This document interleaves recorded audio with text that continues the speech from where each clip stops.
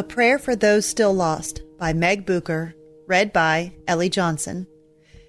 Therefore, if you have any encouragement from being united with Christ, if any comfort from his love, if any common sharing in the Spirit, if any tenderness and compassion, then make my joy complete by being like-minded, having the same love, being one in spirit and of one mind. Philippians 2, 1-2.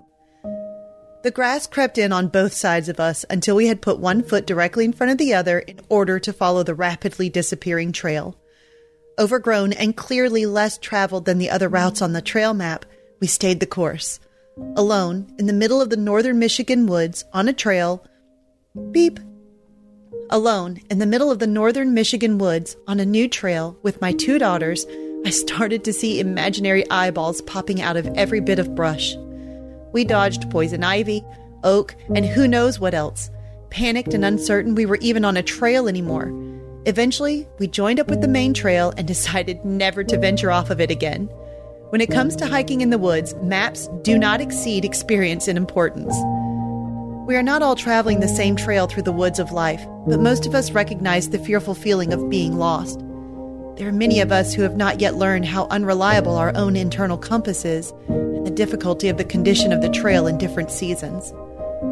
Others of us have logged miles of hiking experience, surviving close calls and celebrating victoriously new discovered views. In Christ, we are to show compassion, care, and respect for all the people God has placed in our lives, even the ones still naively lost in the forest of their own lives. As the family of God, believers are to seek peace, exude forgiveness, and be relatable. We're just as messed up as the guy on the other trail. In fact, we've probably traveled that trail. The only difference is Jesus. We are called to reciprocate the encouragement, comfort, common sharing, tenderness, and compassion of Christ. Do you know someone wandering around his or her life, trying to make sense of it apart from Jesus? Take a moment today to pray for that soul, that the scales would fall from their eyes and that they would see clearly the path to Christ. Father, these are trying times, and we all feel a little lost in the woods some days. But we know you are not hidden and no different than you were yesterday. You are not surprised. In fact, you are in control. Forgive our condemning spirits towards those learning to traverse trails we ourselves have walked. Above all our plans and solutions, you sit sovereign and unmoved. Father, help us to find our stability in you through Christ, to receive encouragement, comfort, common sharing in the Spirit, tenderness, and compassion from our Savior Jesus. Let our lives be obvious signs of your grace and forgiveness. May all of the ways you uplift us flow out of us and onto the people you've placed in our lives. In Christ, we have a freedom that can never be stripped away.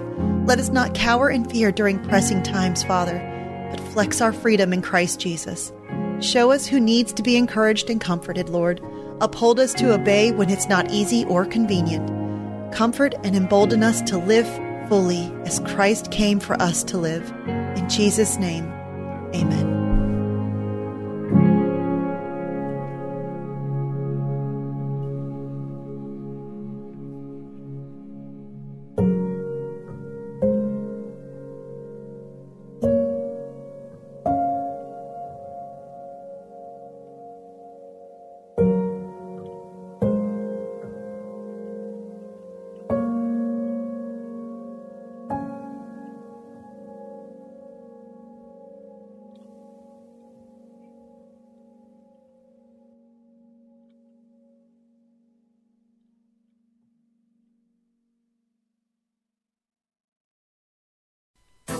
Our world can feel chaotic and uncertain, but we don't have to live enslaved to fear. Christ has promised me and you his peace, and throughout Scripture has provided powerful tools and practical steps to help us experience greater freedom. I'm Jennifer Slattery, lead host of the Faith Over Fear podcast, inviting you to join me and my team as together we learn how to starve our fears and feed our faith. Subscribe at lifeaudio.com or wherever you access podcast content.